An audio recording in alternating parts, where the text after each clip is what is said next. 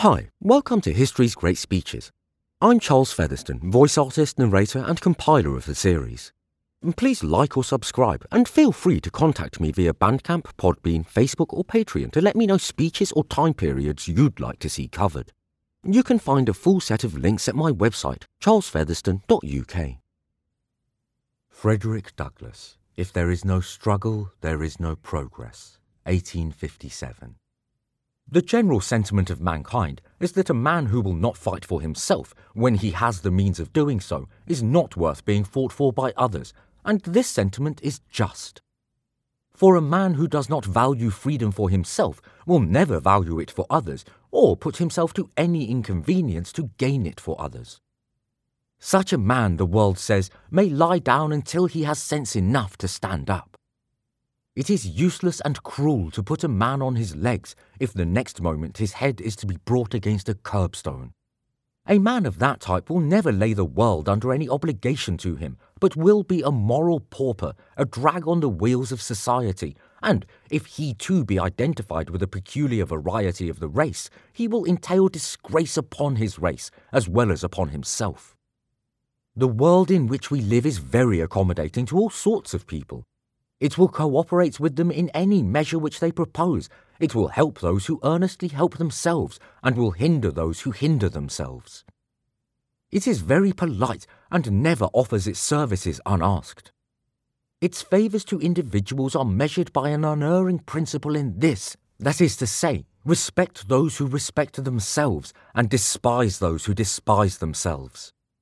It is not within the power of unaided human nature to persevere in pitying a people who are insensible to their own wrongs and indifferent to the attainment of their own rights. The poet was as true to common sense as to poetry when he said, "Who would be free, themselves must strike the blow." When O'Connell, with all Ireland at his back, was supposed to be contending for the just rights and liberties of Ireland, the sympathies of mankind were with him, and even his enemies were compelled to respect his patriotism. Kossuth, fighting for Hungary with his pen long after she had fallen by the sword, commanded the sympathy and support of the liberal world till his own hopes died out. The Turks, while they fought bravely for themselves and scourged and drove back the invading legions of Russia, shared the admiration of mankind. They were standing up for their own rights against an arrogant and powerful enemy. But as soon as they let out their fighting to the Allies, admiration gave way to contempt. These are not the maxims and teachings of a cold-hearted world. Christianity itself teaches that man shall provide for his own house. This covers the whole ground of nations as well as individuals. Nations no more than individuals can innocently be improvident. They should provide for all wants, mental, moral and religious, and against all evils to which they are liable as nations. In the great struggle now progressing for the freedom and elevation of our people, we should be found at work with all our might, resolved that no man or set of men shall be more abundant in labours, according to the measure of our ability, than ourselves.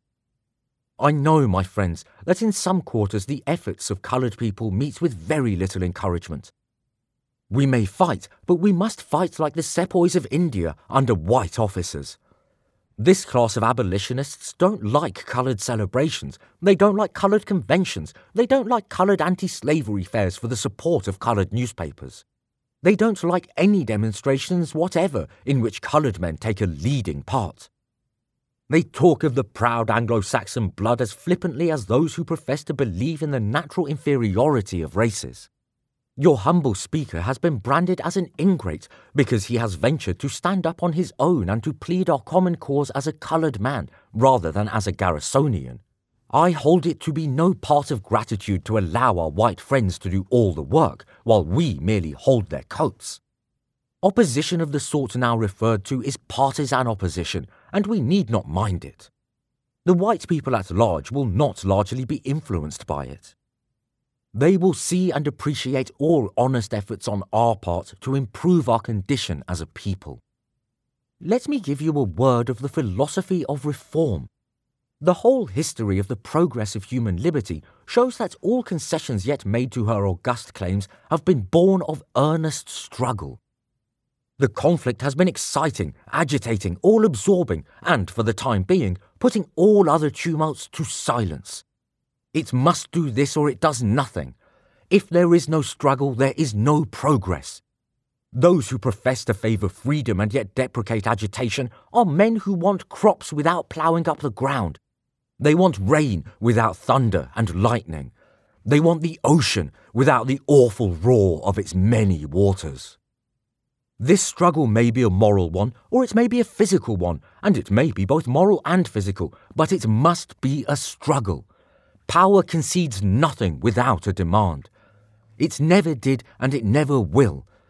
Find out just what any people will quietly submit to, and you have found out the exact measure of injustice and wrong which will be imposed upon them, and these will continue till they are resisted with either words or blows or with both. The limits of tyrants are prescribed by the endurance of those whom they oppress. In the light of these ideas, Negroes will be hunted at the north and held and flogged at the south so long as they submit to those devilish outrages and make no resistance, either moral or physical. Men may not get all they pay for in this world, but they must certainly pay for all they get. If we ever get free from the oppressions and wrongs heaped upon us, we must pay for their removal. We must do this by labour, by suffering, by sacrifice, and, if needs be, by our lives and the lives of others. Hence, my friends, every mother who, like Margaret Garner, plunges a knife into the bosom of her infant to save it from the hell of our Christian slavery should be held and honoured as a benefactress.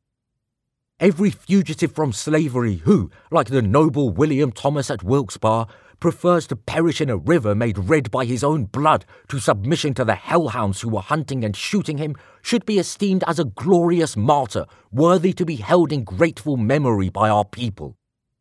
The fugitive Horace at Mechanicsburg, Ohio, the other day, who taught the slave catchers from Kentucky that it was safer to arrest white men than to arrest him, did a most excellent service to our cause.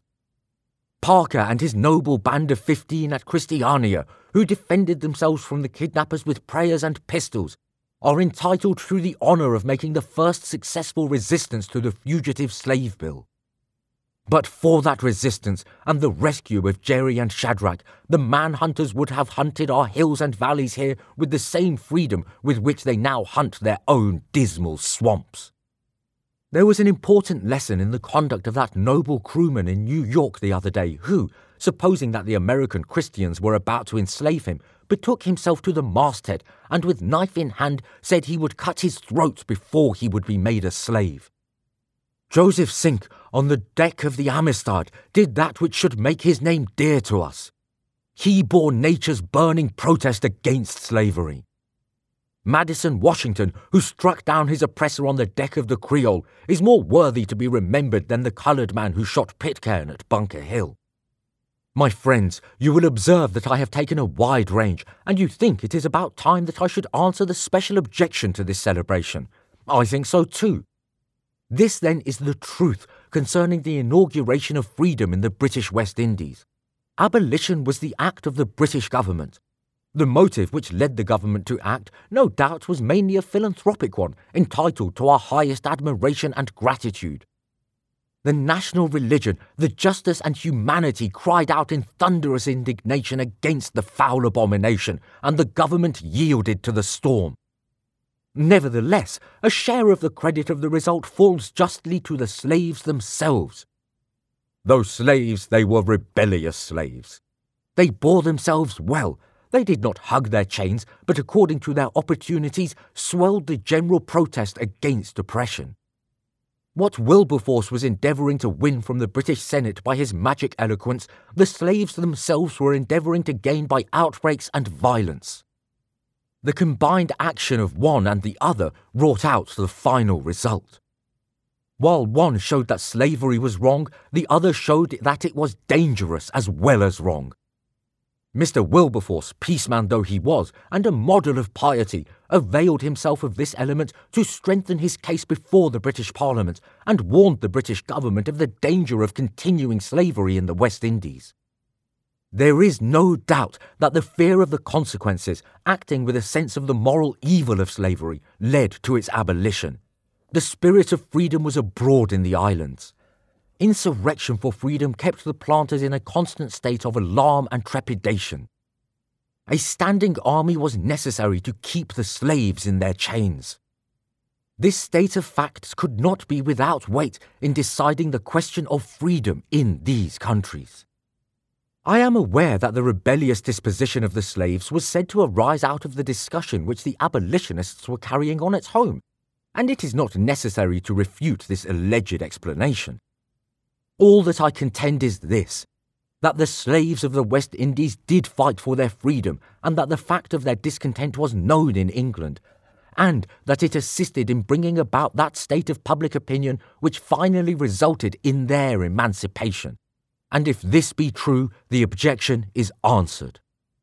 Again, I am aware that the insurrectionary movements of the slaves were held by many to be prejudicial to their cause. That is said now of such movements at the South. The answer is that abolition followed closely on the heels of insurrection in the West Indies, and Virginia was never nearer emancipation than when General Turner kindled the fires of insurrection at Southampton. Sir, I have now filled more than the measure of my time. I thank you for the patient attention given to what I have had to say. I have aimed, as I said at the beginning, to express a few thoughts having some relation to the great interest of freedom both in this country and in the British West Indies, and I have said all that I mean to say, and the time will not permit me to say more.